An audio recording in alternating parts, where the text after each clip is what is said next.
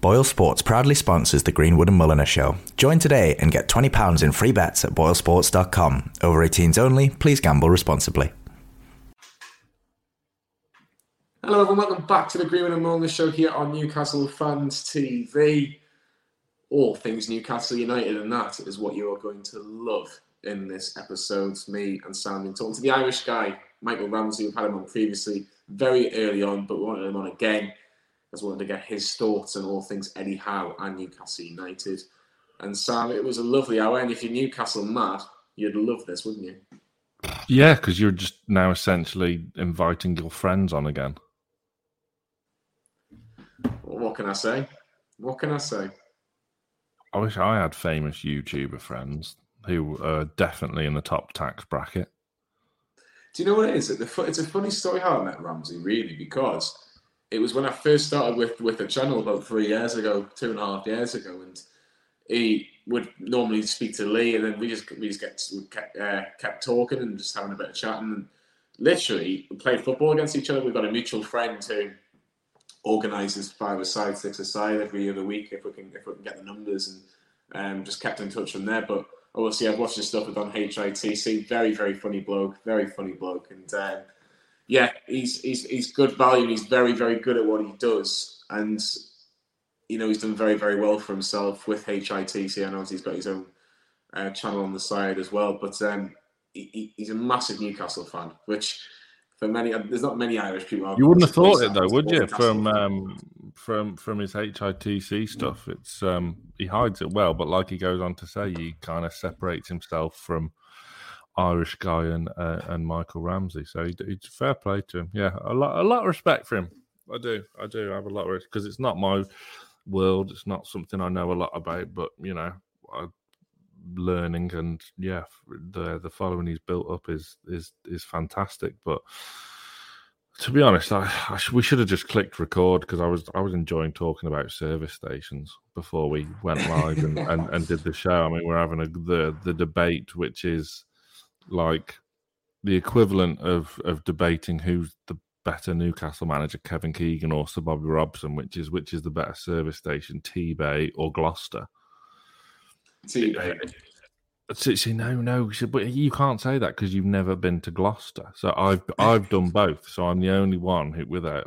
I mean, don't get me wrong. Whatever the outcome is, it's 51-49. It's so close, but yeah, it's. I mean, there's one near me on the M6 toll, Norton Keynes, which used to be good, but it's not as good as it used to be. But so that's why it doesn't go in this argument. And I do have a soft spot for Oxford as well, but I'm going to use steer clear of Bridgewater because that is the worst service station you will ever go to. And Bridgewater is an absolute disgrace, and it should be condemned with a lot of explosives.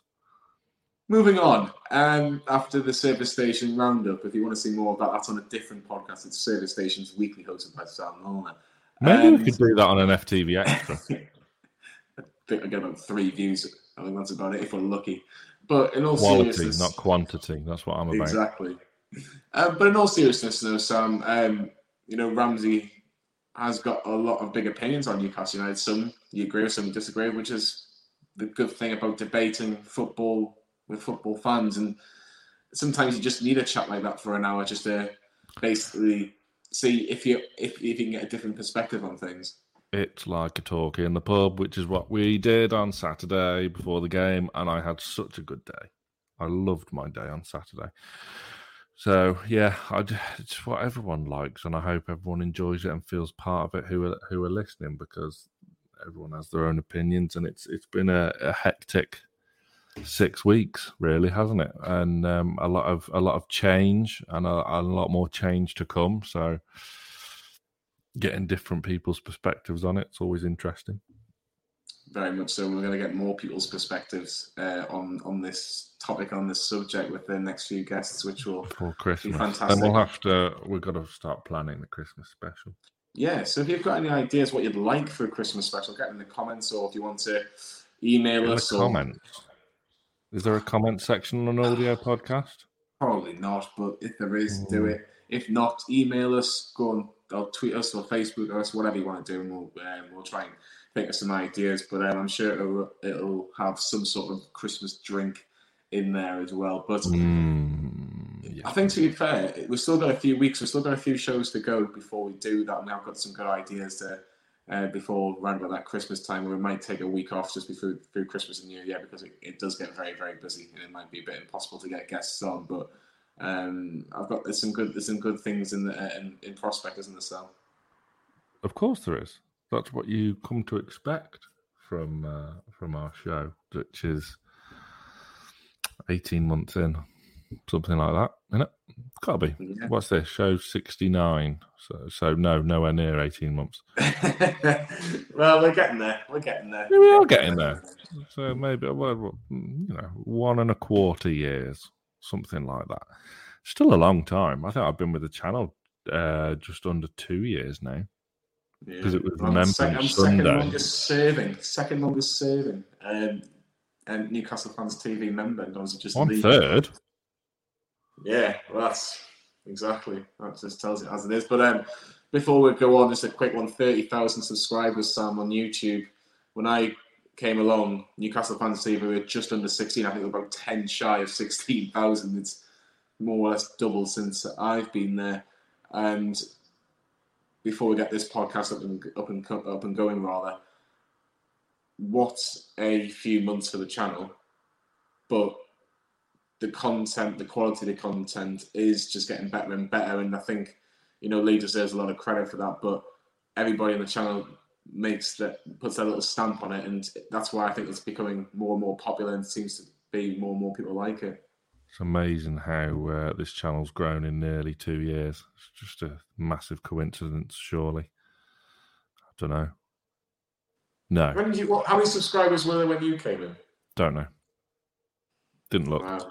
Don't know. Didn't look because I wasn't. It's not my world. I don't know. I didn't know. I didn't give a S. It must have been over 20. Must have been over 20. I don't know. Yeah.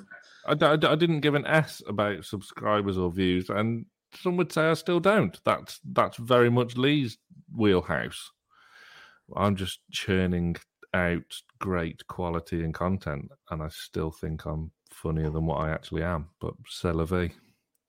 No, it's not necessarily because of the fact of the views and the subscribers. It's just more the recognition, and it's a big number. And I think obviously we're getting to a stage now where, we're getting, a little bit more recognition than we used to do back in the day when I first came along. Lee was getting a lot of stick and a lot of criticism, and rightly so for that hair. No comment. But it'd be fantastic to get your thoughts on all things Newcastle Fans TV. We're going to do a Q&A on the channel. It'll be probably around about the time when this comes out. So, are we? I hate that. Well, you're not invited then. You're not invited. You go and watch Bake Off or something. There you go. I'm going to. Spoiler alert, that does get mentioned. But I think it's about time we get this show up and running for all the mad Newcastle United fans out there. And again, thanks for everybody's support on the channel. We do appreciate it. It is the Greenwood and Mulliner Show, and it is with Michael Ramsey. The Greenwood and Mulliner Show on Newcastle Fans TV. Hello, everyone. Welcome back to the Greenwood and Mulliner Show here on Newcastle Fans TV. It's been a very, very busy weekend with all things Newcastle United, and the Irish guy, he wanted his say. He's a very quiet lad if you don't know him, Michael Ramsey, right? But he wanted his say on all things Newcastle United. So me and Sam thought, what's better than anything on a Sunday night? And that's talking to him about all things Newcastle United. So it's a big pleasure of mine and Sam's to get Michael Ramsey, a.k.a. the Irish guy, of HITC Sports, on the Greenwood and Mulliner Show. So welcome. Yes, back on. Second time running. Let's go, all right? I'm ready to fend off any of these leading questions you have. All right, let's go. What's going on about these leading questions, Sam? No, I mean, look, the first time you were on, Ramsey, I opened you with welcome arms, as Joe Willock would say, and I donned a scarf in your honour. I think, yeah, one of the first questions, I think, was alluding to me having some sort of wings in my mansion. So, no, it was more to do with your tax code. But I think you've got a bit of a nerve to show your face round here. Take a look at this. Last week, the club was knee-deep in a relegation battle. They were mentally preparing themselves for another 5 years of Paul Dummett with another loss at Wolves. That game just absolutely sapped the life out of the Newcastle fans. Steve Bruce has to go now. Not January, not February, not March, when it's too late. Now. Look at them. They all look like they're on the verge of death. Yeah. Explain yourself. I don't see what I've done wrong here. Were you not on the verge of death after watching yet another Steve Bruce masterclass? No? What did I say something wrong here? Were you all overjoyed with a 2-1 loss at Wolves? To be fair, I'm so annoyed. Yeah, I'd say you were. The guy who scored the 2 goals, Wang Hee-chan, it was annoying for me because I said on the channel that he'd be an absolute flop, and then he absolutely carved through our defense like butter. But anyway. Well, who doesn't at the moment? Let's face it. Who doesn't carve our defence? True. The Chelsea right back nearly got a hat-trick 2 weeks ago, so you're not wrong there. A genuine question, Ramsey. Do you find it difficult doing videos on Newcastle when it's gone wrong? Because obviously you're a Newcastle fan, big Newcastle fan. So how difficult do you find it when, say, we lose at Wolves 2-1 and you know it's part of your job where you kind of got to make videos about certain things, and negativity towards Newcastle probably is a big hit for majority of other Premier League fans. Yeah, I think you'll find that Eddie Howe to Newcastle is embarrassing is a video that went up a couple of weeks ago. But listen, don't worry, I've got a clip of that as well. Good. I'm the next Adam Pearson. So now listen, I kind of chop myself out of the Irish guy thing for HITC Sport. I kind of the Irish guy does not support Newcastle, right? The Irish guy does not have a club. But I, Michael Ramsey, of course I do. And yeah, I kind of just have to separate the two. I don't want to be the next True Geordie who just rants on about Newcastle every single week. You know, I have to be impartial, I suppose. But no, at the same time, I'm not relishing when we get beat for anything. No, it still hurts. I mean, you must find some sort of positives that are going on lately. I mean, I don't know if you were at the Spurs game. Obviously, the first game back after the big takeover. I know you were there takeover night because I was watching on longingly at work whilst everyone else was enjoying themselves. But you must have seen this from War Flags and seen the new owners and Big River, and it must have brought a tear to your eye at least, surely. Oh, it was great. The first 2 weeks of this takeover was absolutely. You kind of had to pinch yourself every single day, didn't you? And I think for the first 10 minutes against Tottenham, I was convinced. By the way, I was telling everyone that Newcastle would absolutely blow Tottenham out of the water. I'd say it would be. I even thought it was going to be a bit like when we smashed them under Pochettino when we got relegated. You know, the 5-1. I thought Tottenham players would absolutely crumble because I was there takeover night and 20,000 Geordies there for about 6 hours. I thought, well, first of all, I thought Steve Bruce wasn't going to be there. I think that maybe soured things. But also, things were out of Newcastle's control in the fact that a man, collapsed in the ground. And I think that naturally kind of just flattened the whole atmosphere, really. I think we were 2-1 down at the time, were we? So, I mean, the defense still did their usual thing. But Yeah, I don't know. You were there, Sam. I think I watched your interview and you said that it was the first 10 minutes were like nothing you'd ever experienced before, right? Because I was in the bar underneath the stadium. I got that atmosphere, but that first 10 minutes, especially when we went 1-0 up after 2 minutes, that was nearly on a par with when we beat Sunderland 5-1, and I was in the Gallagher end that day. The noise was unreal. Yeah, and I think when it's an early goal, like that was, I think I compare it to, I was at the derby in 2008 when Michael Owen scored 2, and his first one was after 3 minutes. Now listen, this is my first derby. When the players came out, the atmosphere was electric, waving the black and white sheets and everything. That was already crazy. So when he scored an early goal, it was like it doubles that. So I'd imagine that was what it was like when Wilson scored, because everyone was still, the adrenaline was still pumping throughout the whole stadium, wasn't it? It really was, wasn't it? You look at obviously the following sequence, we lost the game 3-2, but obviously the man in the ground obviously managed to recover, and that was probably the biggest win of the whole day. But in terms of that performance, it just needed a change in terms of the top, in terms of Steve Bruce leaving. And he did leave, probably a game too many in terms of the new regime. But did you understand the new regime giving him that game, Ramsey? Because I think by the sound of it, they wanted to give him a couple of weeks until they could get a new man in. Yeah, I guess they didn't want to come in and just cut through everything with a knife within the first 24 hours or whatever. But I think I've heard some theories that they wanted to give him the 1,000th game to be nice because he deserves it. But listen, if Newcastle go down by 3 points or 2 points or whatever, that's going to look like a pretty stupid decision. I'm not saying a new manager would have, got Newcastle a win over Tottenham. Probably not, because the defense is still absolute cottage pie. But I think every single Premier League game is priceless, and you shouldn't just throw one away just to honor someone because it's his 1,000th game. I mean, if he wants that 1,000th game so badly, he'll go into another job and he'll get it for someone like Preston. So, yeah. Manchester United. Oh, of course. Yeah. Ex-pro now. They're in the business of hiring popular ex-players, aren't they? But listen, having said that, if Bruce did go, then it would have been Graham Jones on the dugout, and I don't really think he's much better, to be fair. I mean, he's clearly a good assistant coach. I didn't even realize he was with the Belgian World Cup squad. So clearly he's got something in that role, but as a manager, he was sacked by Luton Town, wasn't it? So, yeah. And we've seen the last month or so, it's pretty much more of the same with him. So I guess it wouldn't have made that much of a difference. The only way it would have made a difference is if we had, maybe Eddie Howe lined up in advance, but the whole thing happened so quickly, it probably wasn't possible, was it?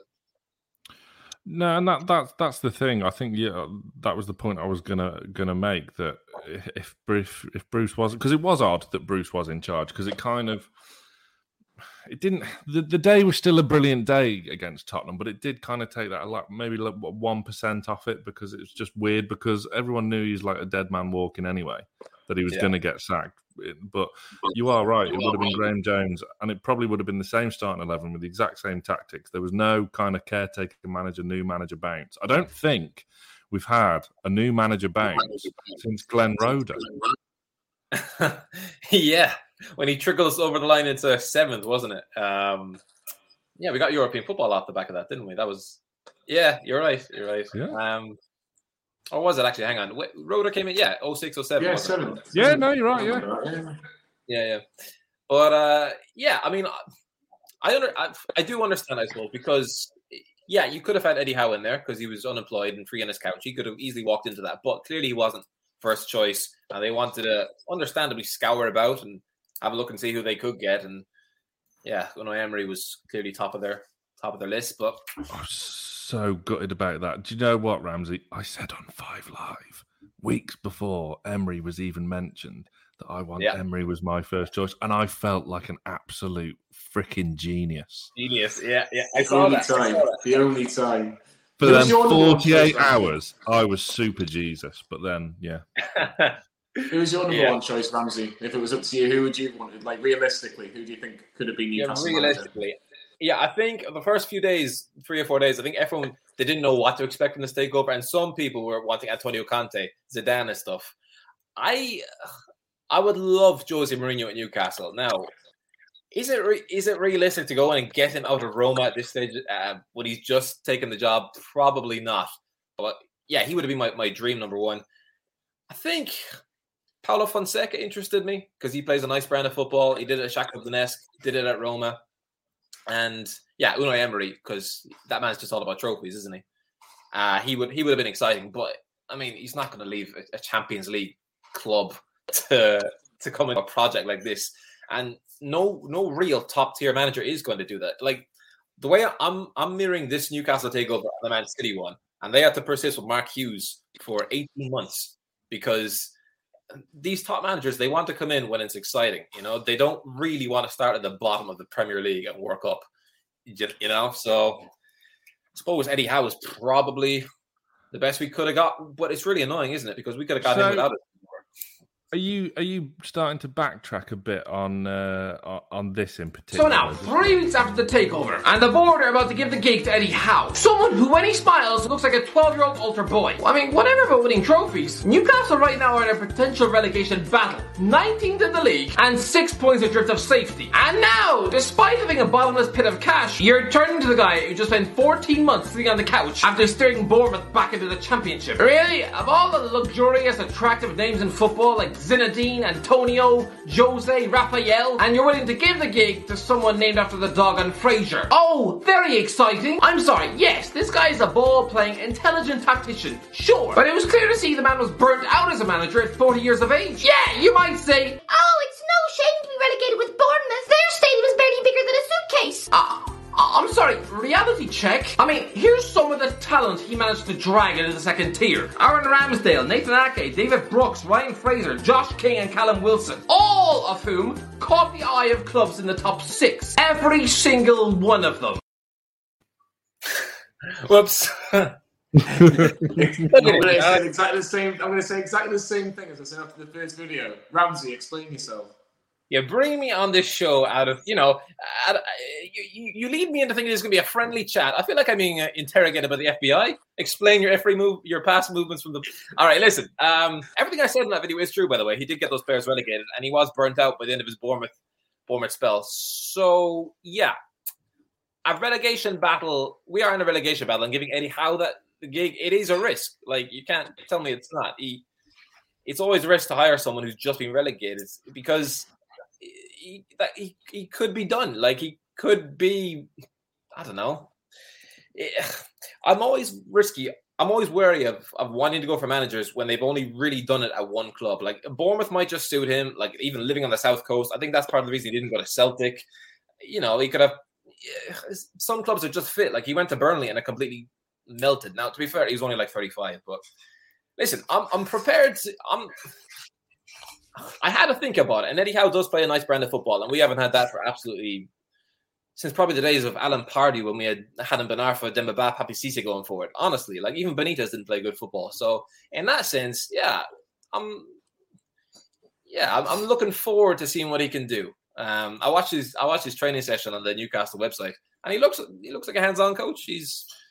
Let's see. All right, let's see what he can do. But I am still a bit nervous. I mean, it is a relegation battle with a man who's just been relegated. So, what about you guys? All right, what do you think?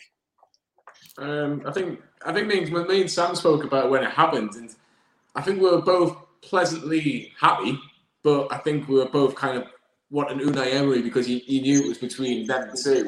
And I think at the time, there was a poll. I think 87% of Newcastle fans wanted Unai Emery, and the 13% wanted Eddie Howe. So, of course, you're always going to look at what Eddie Howe and Unai Emery have done in football, and Unai Emery's resume or CV, however you want to look at it, is a lot stronger than Eddie Howe's on paper.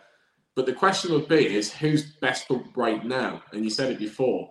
Would have Unai Emery moved from a Champions League team to a team fighting relegation? It's a project. It's a completely new kettle of fish for Newcastle. And maybe, on hindsight, Eddie Howe is the right man. However, I don't think Eddie Howe guarantees his safety, which is what Newcastle United needs. And even from yesterday, I think it'll be almost a miracle if he keeps us up with our defence. I don't know if you agree or disagree with any of that, Sam, but what's your take on Ramsey's question? No, it's not Eddie Howe which gives me confidence that Newcastle are going to stay up. It's not that. It's the January transfer window. Like, this Newcastle defence will not be the same Newcastle defence in May. I can guarantee you that. They're going to splash the cash in January unless anyone can tell me different. That's what they're going to do. I look back again. I'm mirroring Man City, but I look back to Man City's first January transfer window. Their form had taken a bit of a nosedive, and I think they were hovering about 15th by Christmas. And they went out this signing Shea Given, Craig Bellamy, Wayne Bridge, who at the time was a pretty decent mid-table left back, and Nigel de Jong. So like 4 or 5 real good mid-table quality Premier League players.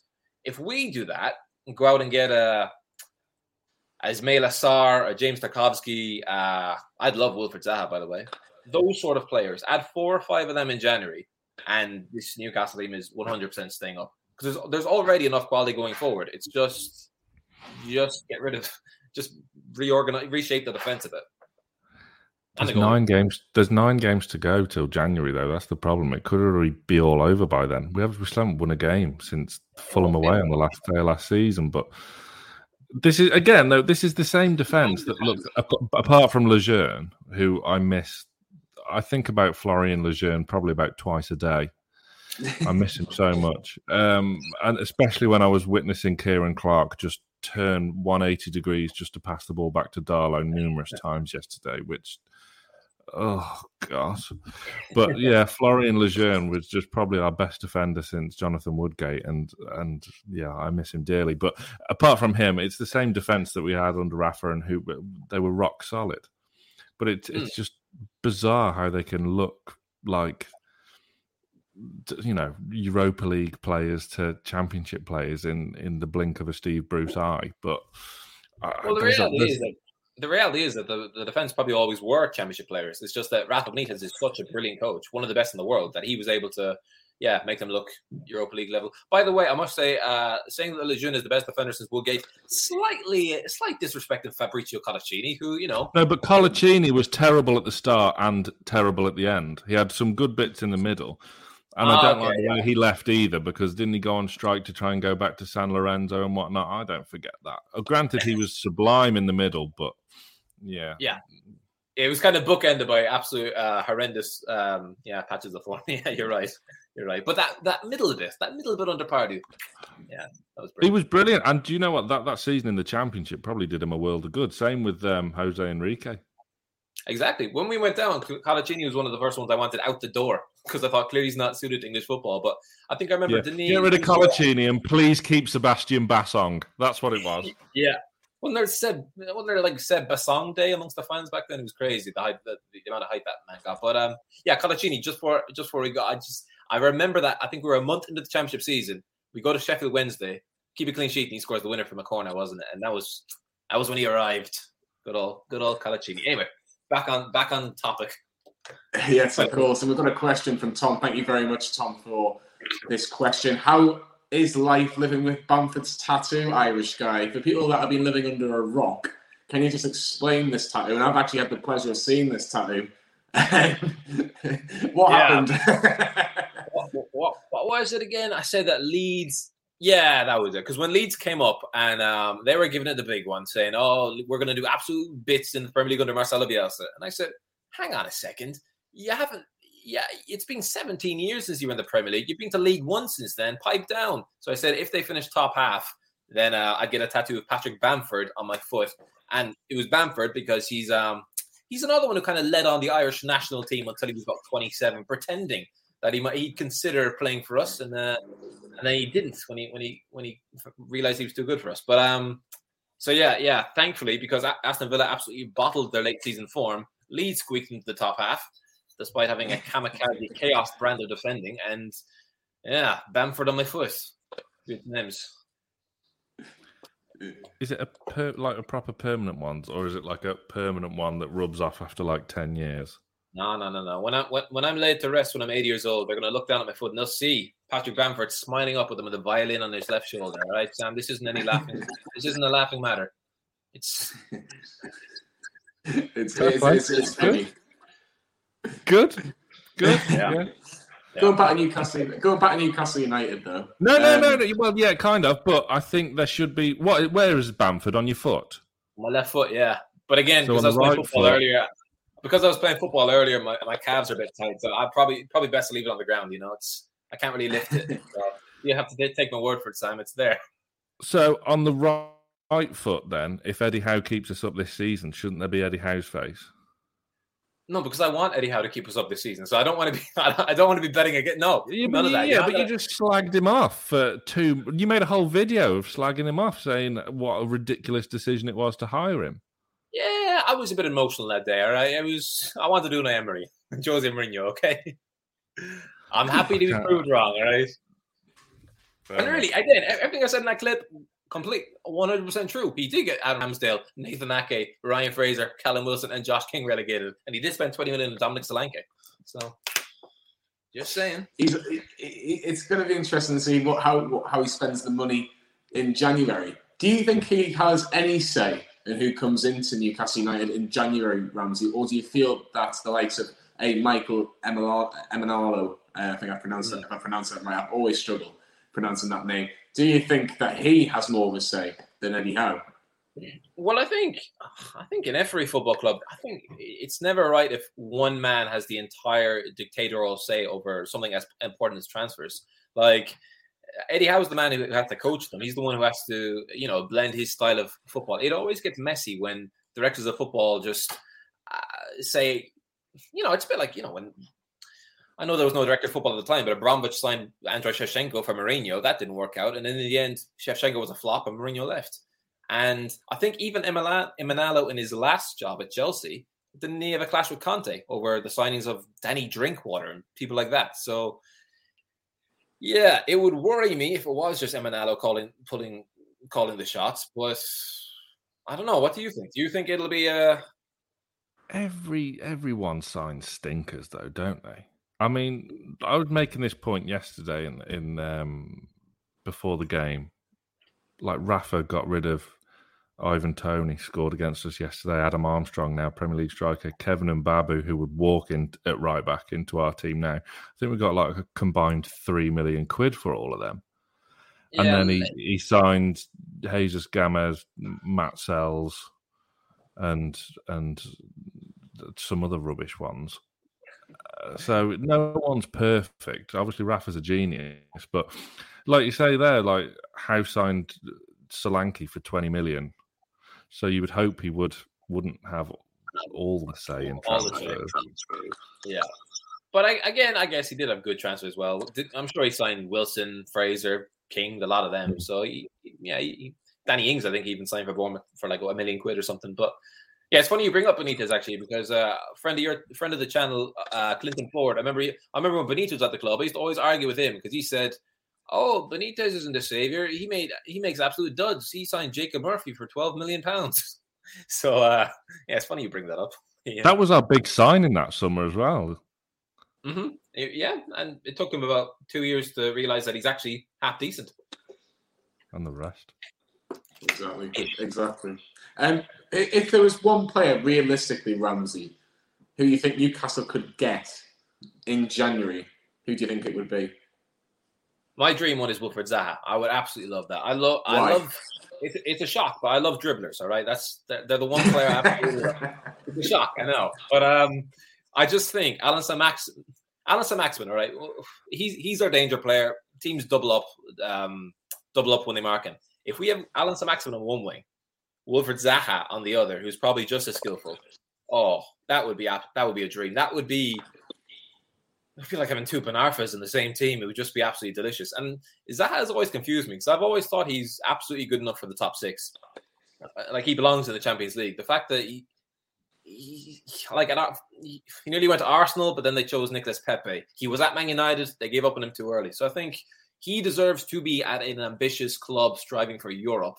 And I think if we can sell the right project to him, say that within 3 years we'll be in the Europa League, then maybe he would come. And I don't think he'd cost the world either because he is getting on a bit. And I think his contract's ticking down. So I would love him, even though obviously we need defenders.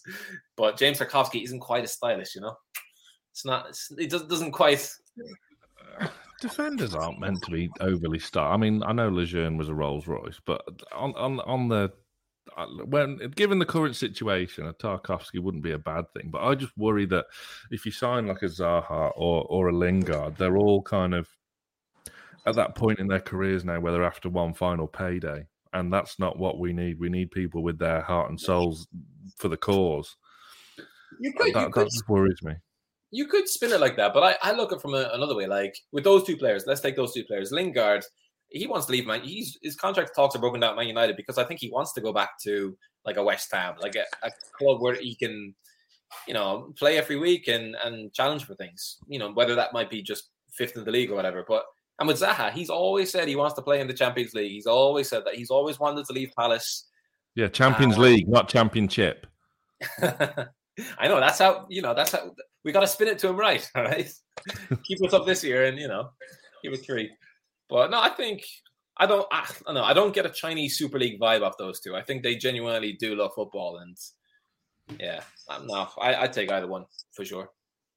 For sure, it'd be interesting to see what happens in January, because how much money are these owners willing to spend in this window? Because I'm sure they'll be thinking we don't want to spend too much, but we need to spend enough to stay in the division and then have a bit of a spree in the summer. But it'll be fascinating to find out.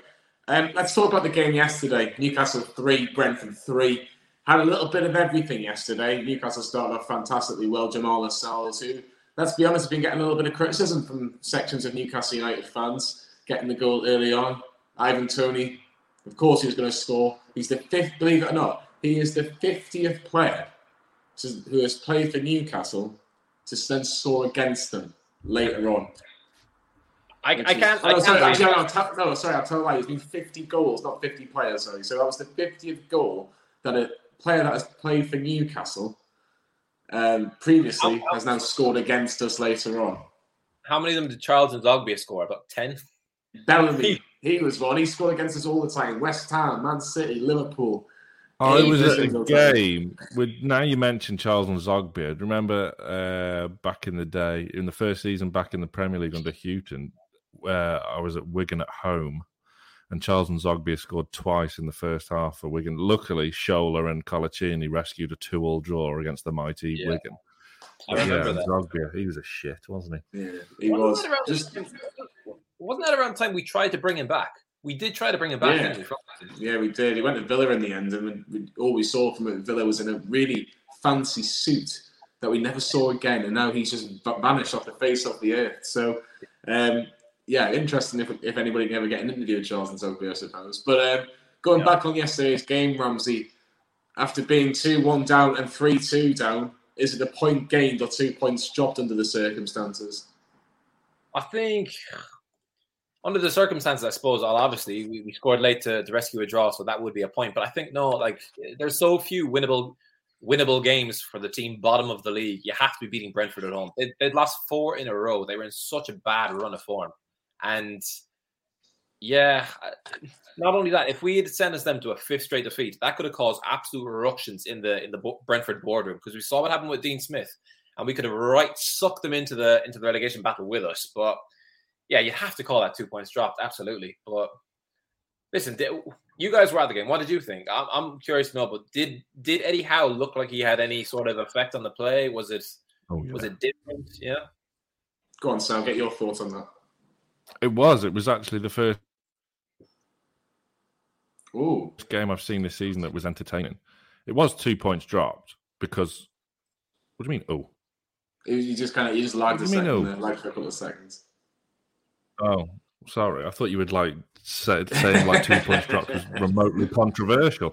Well, it wasn't, because Carl Darlow cost us the game. If Dubravka would have played, we would have won that game. No two ways about it. But it was nice. It was attacking football. I mean, some of the passing displayed. I mean, John Joe Shelby must have been studying tapes of Johan Kabay all week, because some of them passes he were pulling out was absolute filth. And Ryan Fraser off the bench as well was played like, Ryan Fraser, wingers on the wing, doing winger stuff. Yeah. Who would have thought it? And he made, not only did he get a perfect cross in for ASM's equaliser, but a last-ditch tackle. I mean, he's only 4'3", but to get a last-ditch tackle in like one of the last minutes of the game in their penalty area. So if he'd have effed and jeffed it up, it would have been a penalty to Brentford, but it was a perfectly timed tackle. It was brilliant, but there was obviously some defensive issues, but it was a lot more watchable, wasn't it, Johnny? It was, and you could, going back to Ramsey's question, you could see Eddie Howe's fingerprints all over this team in terms of how they wanted to play. In the sense of at the back, you look at it, it was 5 at the back. When you looked at the first 10, 15 minutes, it was 3 at the back for most of it. 10. I actually thought at times it was more of a 3-4-3 throughout the game than it was 5 at the back. And I think that actually suits us against the teams like a Brentford at times, especially going forward. But defensively, every single time Brentford went forward, and I have to mention in Mbeumo for Brentford, I thought he was absolutely superb for Brentford. He anticipated every time that the ball was going long, if Brentford had to go long, that Toney was going to win it. And Toney, to be fair to him, won about 80-85% of all the first balls in the air. Like Lascelles, Shaw, no matter who was going up against him, he was winning it. And I thought Mbrewa was a real threat for Brentford. I thought it was causing us a lot of problems throughout the game. But the two centre-halves for Newcastle United, we were talking about pre-match because we thought it was going to be 4 at the back. And it surprised us all with the 3 centre-backs. But I think it just shows, even in the 10, 12 days that Eddie Howe's had at Newcastle, he still believes that they need an extra defender, they need an extra centre-half in there for Newcastle to get anything from the game. But we're all kind of and on going, well, who's the best back 2 or the best back 3? Now, Cher came in, and a lot of people were saying, yeah, Cher played well. Some people were saying Cher didn't play very well at all. So I thought he was okay. I didn't think he was the worst defender. I thought Kieran Clark, I thought Jamal Lascelles was worse than Fabian Cher. Yes, I thought Jamal Lascelles scored a good goal. But I didn't think overall, I thought Tony had the better of him for most of it. I know he was trying to stick towards Cher as much as he could, but it was fascinating. But 2 points dropped. I left the game frustrated because we should have won the game. We should have won the game, and quite rightly, if Carl Darlow decided to use his hands for the first goal instead of his feet, then we might have actually got 3 points in it. And especially when you look at the other results, apart from Leeds and Burnley to an extent, the results didn't really go for us. So there is Eddie Howe's fingerprints on this team, Ramsey, but massively 2 points dropped. I think if you look at the goals we conceded, Ramsey, they're really poor goals to give away. Yeah, and especially poor old Darlow. I mean, it's a weird. Was he going? Was it your theory is that he was trying to go with his legs, right? Because to me, he just looked like he just completely crumbled for that first one. I think we need to get a new keeper in. I think when you're in a situation where there's no outstanding number one. Now, listen, I know Dubravka's been injured and all that, but I think it's been umming and ahhing for the last year. Darlow was in this time last year, wasn't he? When he had that game of his life against Liverpool, the 0-0. Dubravka's back in then, and it's Freddie Woodman. I think when you're in that situation, when you got 3. I don't rate Dubravka the same way other Newcastle fans do, especially not after Euro 2020 when he had the absolute howler of his life against Spain. But I think when there's 3 goalies who are all around the same level, you just got to go out and sign one who's just above that tier. Again, I go back to Man City, right? I mean, Joe Hart was an excellent young Man City keeper coming through, but they went on and signed Shay Given because he was Premier League quality, and he did a job for them for a couple of years. So. Would you take Dean Henderson, Ramsey? There's a couple of people in the comments saying Dean Henderson seems to be leaving. Would you take him? I would. Yeah, I think that's the obvious choice. I think he very much impressed for Man United last year. Like, I know De Gea has mistakes in it, but if you're keeping him out of the team for a good 4 or 5 months, you've clearly got something about you. And he needs first team football. It was only last year he was linked with a £50 million move to Chelsea before they got Edward Mendy. So, yeah. The news breaking today of Ollie being sacked is probably really bad news for anyone eyeing up the kind of players like a Dean Henderson, a Lingard, a Van der Beek, because with a new manager coming in, all of a sudden they've got a chance again. And just to the point that Sonny made in the comments there, Joe Linton was an absolute beast for 70 minutes, and then he'd ran his race. I said on the post-match videos, if he'd have been taken off after 70 minutes, he would have been man of the match. And it would have been. Well, it was his best performance in a Newcastle shirt. He was an absolute monster, and he did trickery. I was sat next to Liam at the match, and we saw some of the tricks he was doing. I put them on Twitter, on our NFTV Twitter page today, and I still don't believe it. It was ridiculous. I didn't know what I was watching. It was fantastic, but his race was run after 70 minutes. He was absolutely fucked, so he should have been hooked off. I just don't know where he got the confidence after he lashed in that goal. I mean, it's like you do that when you're in form. You do that when you're playing well. It's great to see that. It was great to see him playing with a bit of confidence. It was really, he deserved that goal as well. But the one where he just fell over to win us the game at the end was absolutely gut wrenching. The actual idea of what he was meant to have done was actually really, really good. Take it on his right, get the defender to slip on the go on his arse, left foot, other side of the goalkeeper. You could see it. You could picture what he wanted to do. But would you argue, Sal, in particular, as it was you at the game, that was Joe Linton's best performance in a black and white shirt yesterday? Yeah, by a mile. by a mile. For me, like Shelvey just got man of the match for me yesterday. But if Joe Linton would have been taken off after 70 minutes and not had that misdemeanor at the end, and he was almost like he was clearly knackered, and he was almost like playing centre mid for the last 15, 20 minutes, which was odd. Joe Linton would have been man of the match, and he would have probably got an 8, 9, 10. 9 or a 10 in scoring the players. He was that good because the way he was dragging in players, the Brentford players, and making them look silly, and not only that, but holding the ball off and actually, for a change, getting his pass away and building an attack, which is unheard of when Steve Bruce was in charge. So I don't know about you, Ramsey, but is there hope for him yet? Yeah, 100%, especially after a performance like that.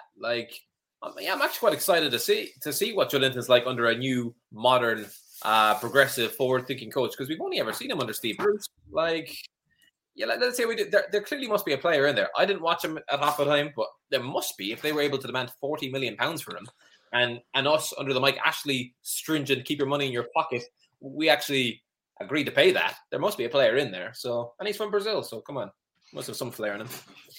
One question I would like to ask you, Ramsey, is about Newcastle's defence. And we talk about the defence needs reinforcements, but if you were a manager of Newcastle, would you go with a 4 at the back, a 3 at the back, a 5 at the back, and who would you put as your main centre half? Because a lot of people are asking for Federico Fernandez back in the team.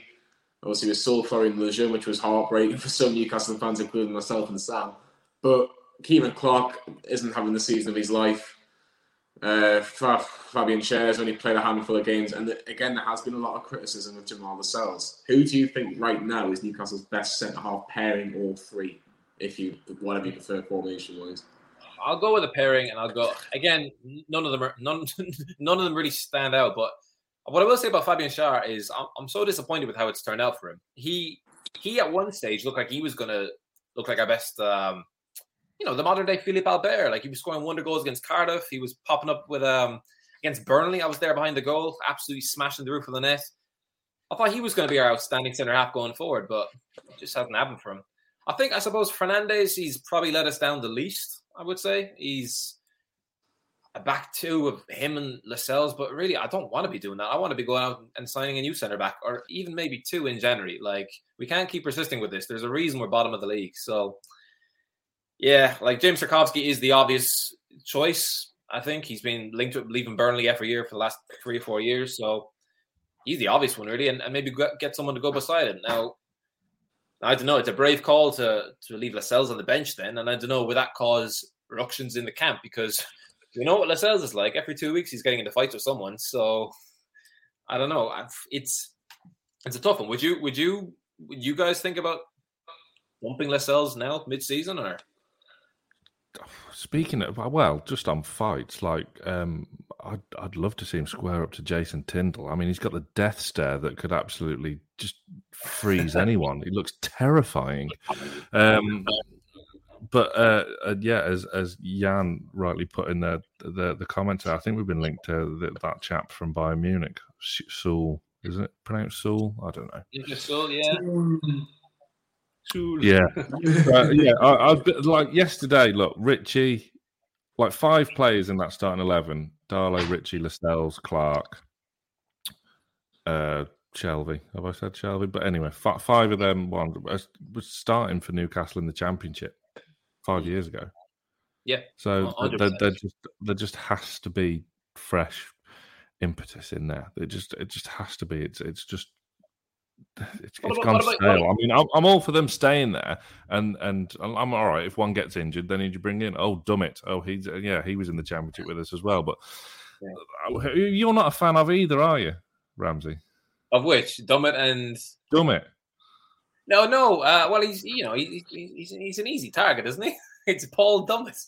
He's the modern day Stevie Taylor, although that's doing a massive injustice to Stevie Taylor because some people forget he was a careful friend of the show, Stephen Taylor. I'll have you know. I'm sticking up for him here. Back around 2009-ish, he was pretty good, Stevie. And 2011 when he got in, was it 2011? It was when we went unbeaten for like the first 10 games, and it was him and Colaccini at the back. Pretty sure, yeah. No, Stevie Taylor was good. Paul Dummett not so much, but listen, he scored in his debut against Liverpool, so I was at that game. So. It was a good day, very good day, and the chant of "I don't care, Paul Dummett" was born. Yeah. Moving on. Midfield as well. Why we've got you, Ramsey. John Joe Shelby was singled. Well, him and Joe Linton were both mentioned by Eddie Howe in his press conference before he tested positive for COVID, and it seemed to really galvanise John Joe Shelby's performance yesterday. No Isaac Hayden, no Sean Longstaff, and Joe Willock was next to him. Like I say, Shelby wasn't my man of the match. Joe Linton was, but he had a fantastic game. And there was one little moment in the first half where he wins the ball back after a couple of kind of tackles and just plays a ball to one of these old Hollywood balls, if you like, to ASM, switches the play straight away, and we've got the counter attack. He was brilliant yesterday. The question is, do you rate John Joe Shelby? And secondly, who's his best partner next to him? Because it looks like it's going to be Shelby and somebody else. Yeah, I rate John Joe Shelby. I always have. He's a Liverpool, Swansea. Yeah, he's brilliant on the ball, and he's had some absolutely fantastic games for Newcastle. Like Man United at home when Richie scored the winner. Pretty sure I remember Shelby being absolutely immense in that game. It's just, and obviously in the Championship he's brilliant every week. But yeah, to be fair, he gets a bad reputation as being this sort of a modern day Joey Barton. I don't think he's been sent off since that Dele Alli stamp out 4 years ago, so he's curbed that. When he's on his game, he got sent off the other week. Oh, you're right, he was. That's getting clipped up. Yeah. I'm tired, lads. All right, let's play the 11 aside. And yeah, all right. He was, yeah, okay. But before that, he definitely curbed his red cards. No, he's on his day he's a brilliant player, and I do rate him. I know he divides a lot of people, but I think it's good to hear that Eddie Howe rates him and he believes in him and he wants to make him this sort of quarterback metronome ball sprayer because he's got that in him. Like, yeah, absolutely. And I hope we do get a lift-off season from Shelby where he can be consistently brilliant every week for a season. That would be nice with him. As for his best midfield partner, Isaac Hayden. I mean, we're still reaching into players that we kind of need to be upgrading on. Like, listen, Hayden's done brilliantly to battle back go back 2 years ago. He wanted out. Newcastle fans wanted him out. There was that nasty red card against Cardiff, and I think after the FA Cup game against Blackburn at home, it was a draw, wasn't it? And I remember the Magpie channel. I met them that day, and they were telling me how much they absolutely hate that man. He's since turned that around, and it's great to see. He's clearly sorted out his personal problems. So yeah, he's done really well. But again, we need to be upgrading if we got all this money now. We do, and I think we should go out and sign another midfield partner for Shelby. Who that is, you'd have to have a proper think. But what do you guys think? I mean, I'm disappointed you haven't leapt to the defence of your fellow countryman Jeff Hendrick. But what do you think about like Sean Longstaff and Joe Willock? Because Joe Willock was supposed to be the upgrade. Yeah, he was. We haven't really seen the Joe Willock of last season, have we? Where he was. I honestly thought he was in with an outside chance of the England squad. He scored every week for about 2 months straight. Was it 7 games in a row? Ridiculous. I think it's a confidence issue with him for the first few months of this season. Like, he's clearly a very talented player. If we can see what he was in May, April, or even what he was at Arsenal in the Europa League and FA Cup when he took his chance very well, then yeah, maybe. But listen, I just want upgrades. I want upgrades in January. I don't want to keep having mental gymnastics over fitting in Jeff Hendrick or Sean Longstaff. No, I just want new players. I don't want to keep persisting with the same squad. And you guys must feel the same, surely. I personally do. I'd love to see reinforcements and good reinforcements. I just hope that they get it right. I would like a director of football in before December, which is probably cutting it a bit fine. I think they need somebody in at least 3 to 4 weeks before this window's open, so they have a bit of a plan going into January. And the common question at the minute, Ramsey, just a few of the comments that we can see is about Sean Longstaff. I thought he was really poor when he came on yesterday. I really did. I thought he gave the ball away in the first couple of touches. It just didn't look fit. He just looked off the pace of the game. And it was really, really disappointing because that's, again, first impressions with a new manager. He would have been watching the game in some capacity. Dodgy stream. Yeah, dodgy stream. Yeah. Definitely not. No illegal streams. He wouldn't. He definitely would have watched the highlights on Match of the Day later on that night. But in all seriousness, Sean Longstaff, he's only got the end of this year, end of the season, and he's out of contract. Would you offer him a new contract, Ramsey, if you were in charge? If there was no takeover, sure, absolutely. But with the takeover, probably not. To be honest, I want to be fair to Longstaff because he's come out recently and said that he was battling some mental health problems like this time last year. He said, I don't know if you guys saw the article where he basically broke down over coffee with his dad and Maddie in a time of bar or something like that. But it clearly, I think the Man United links did not help him one bit, because I remember even at the time when we were quoting 50 million for him in the summer of 2019, he even said when he was asked about it, this is life-changing speculation, something like that. When he said that, I thought, oh, okay, this is in his head now. He's not equipped. He's not equipped to just bat off this massive transfer speculation. He's only just made his debut, and I think that would have scrambled with him. Suddenly he's thinking, should I be playing to impress? Am I that good? Will I be playing for England? Am I the next Declan Rice sort of thing? And I think that must have just fried him. Like, I hate to be proven right, but I know I slag off every player, but when Longstaff came in originally and everyone was fawning over him, that £50 million price tag, I just had this feeling he was shining in a pretty mustard Newcastle team.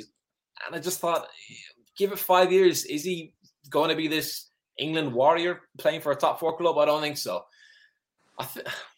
Honestly, I really think that Man United links did a massive damage. It just completely fried him, and I think he's been struggling to get back to that early 2019 form ever since under Rafa. And I mean, it doesn't help that Benitez to Bruce is a massive downgrade in itself.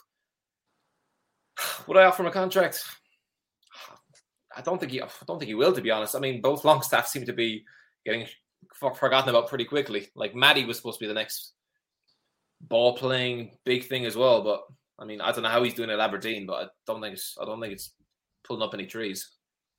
Yeah, just to kind of quickly come in, Sam, before I let you ask the next question. Like, I didn't actually know that story, so again, it does put it into perspective a little bit. If you like I say, we've done a lot of things that be a game changer in the mental health kind of the stories as well. So maybe even myself, just in the last couple of minutes, you've got to kind of think a little bit more, because it can affect people. And you obviously don't want them to fail. Like, I don't want him to fail, but obviously I'm just judging on what happened yesterday. He wasn't good yesterday, but of course you want him to do well, Sam, don't you? I am a big Sean Longstaff fan. His form has been so up and down, and like when he did first break into the team under Rafa and had that spell, he did look every inch a £50 million player. No doubt about it. And he did look like a future. I thought he just reminded me of Michael Carrick, which is what Man United probably still need, to be fair. I know they've got... Yeah, they got him next week. He's in the dugout. Well, yeah, there is that, granted. But, so he has fallen off a bit of a cliff. And I do agree with everything Ramsey said about the Man United move. He probably needed it to happen to not get a mental block about it, because who wouldn't have gone to Man United in that situation? Because Newcastle were going nowhere. Rafa, we all kind of secretly knew in our heart of hearts probably wasn't going to stick around without a takeover happening, which seemed nigh on dead anyway. So you wouldn't have blamed the lad for going for 50 million, and we would have... Obviously, Mike Ashley would have snapped your hand off for 50 million, so he could buy another failing. I mean, he probably would have bought Pony or something, or not a pony, as in pony. I mean, that's a great cultural reference for anyone over the age of 31. But you'll know what I mean. But yeah, I just. It's going to be a big few months for him, because this is now where he's really got to prove himself, isn't it? Because like you say, Johnny, that he's out of contract at the end of the season, and it's not like it was before, where it doesn't matter how you were playing, you'd get a new deal anyway. Look at Dwight Gale, 2.5 years left on his deal. Oi oi. So I want him to do well, because I do think even going forward, if we do ever spend the multi-million-pound that you still need a bit of Geordie in there just because it's Newcastle United, let's face it. Yeah, of course. Everybody wants like I say, so John Hall said in an interview years ago, I'd love it 11 Geordies playing for Newcastle one day, and that'll be a dream for a lot of Newcastle fans. I think every Newcastle fan, let's be honest, would love to see that one day, one game. We'll finish up the last couple of questions. I'll quickly mention as well, Ramsey's doing a charity game, 24-hour charity game. I don't think you're playing the full 24 hours of this hashtag game, but you want to just tell a little bit about it and will you pass? I will not pass. No, this is my moment, Johnny. All right, no one's getting the ball off me. All right, I have to show them all how good I am. No, listen, it's hashtag United. I'm sure everyone knows them. Massive football. Oh, I'd say massive football. Massive YouTube. We're a massive YouTube team, and they now somehow managed to ingrain themselves in the actual football pyramid. So fair play to them. They're bringing out they're doing a 24-hour football match, 5-a-side in London, and it's for Movember. It's obviously for men's, raising money for men's testicular cancer and also mental health, which I know you guys do a lot of stuff at Newcastle Fans TV. Such an important topic, and all proceeds go to that. It's crazy. It's basically 24 hours from Monday 6 p.m. to Tuesday 6 p.m. I've got a 2 p.m. to 4 p.m. slot, and no, Johnny, I'm not passing the ball, all right? Sorry, Joe Weather, all right? You stand over there in the corner, please. No willy, all right? Just sit back and watch, all right? Sam won't like it. Maybe you don't tune in for this one, Sam. No. I mean, you irritated me greatly when I watched the video of us lot against the Sunderland fan TV. I mean, it's a good job I wasn't there. It was a good job I had to work that day because choice words would have been aimed at you. I know some of the other lads at FTV who don't know you that well that kind of bit their lip, but my word, man, just pass. Maybe I should have. But listen, we won 3-2. Did you enjoy my little tweet that I put out the day after? I clipped up the scene from Goal when Santiago Munez was going through and the manager Eric Dornhelm was going pass. I did enjoy that. It's not the first time someone has referenced that scene to me. Yeah, it's I always love a goal clip, Sam. It's a good one. Yeah, it was very good. We're going to try and do something with them next year as well, so we might get you involved, Ramsey. By the way, weirdly, I was just looking at the comments. HITC Sport just commented saying, "Big up Irish guy." Who's got my password? All right, who's logged. Who's doing this? Is it James back from the dead? Mental. Anyway, go on. Yeah, we're going to try and do something for Be a Game Changer again. Obviously, the last game was more for recognition of who they are and what they do, and we're going to try and do something with raising money. We've got some ideas, me and Sam, in general, but we're very, very proud to be doing stuff for the campaign and for Newcastle United Foundation. Is really, really enjoyable. And again, if you can help anybody, then that's enough for us, for definite. Final question for you, Ramsey. Favourite service station? No. For those who don't know, before we clicked live today, we were talking about service stations. What's my favourite one? I don't drive, so it's to me they're all the actual nothing. No, I can't answer that. No. You were about to say they're all the same then, but no. Sam, I do have a question for you though, Sam. What's your thoughts on good old Jurgen? All right, you know who I'm talking about. It's not Klopp. Jurgen Bake Off. Yeah, there we go. We go. Finally to get it there. Yeah. I mean, right, we're doing another Greenwood and Mulliner show on Tuesday as it goes, but we're doing it at 4:00 because it's Bake Off final at 8. But spoiler alert. But I don't know. It was an odd one, wasn't it? Very odd. I was surprised. I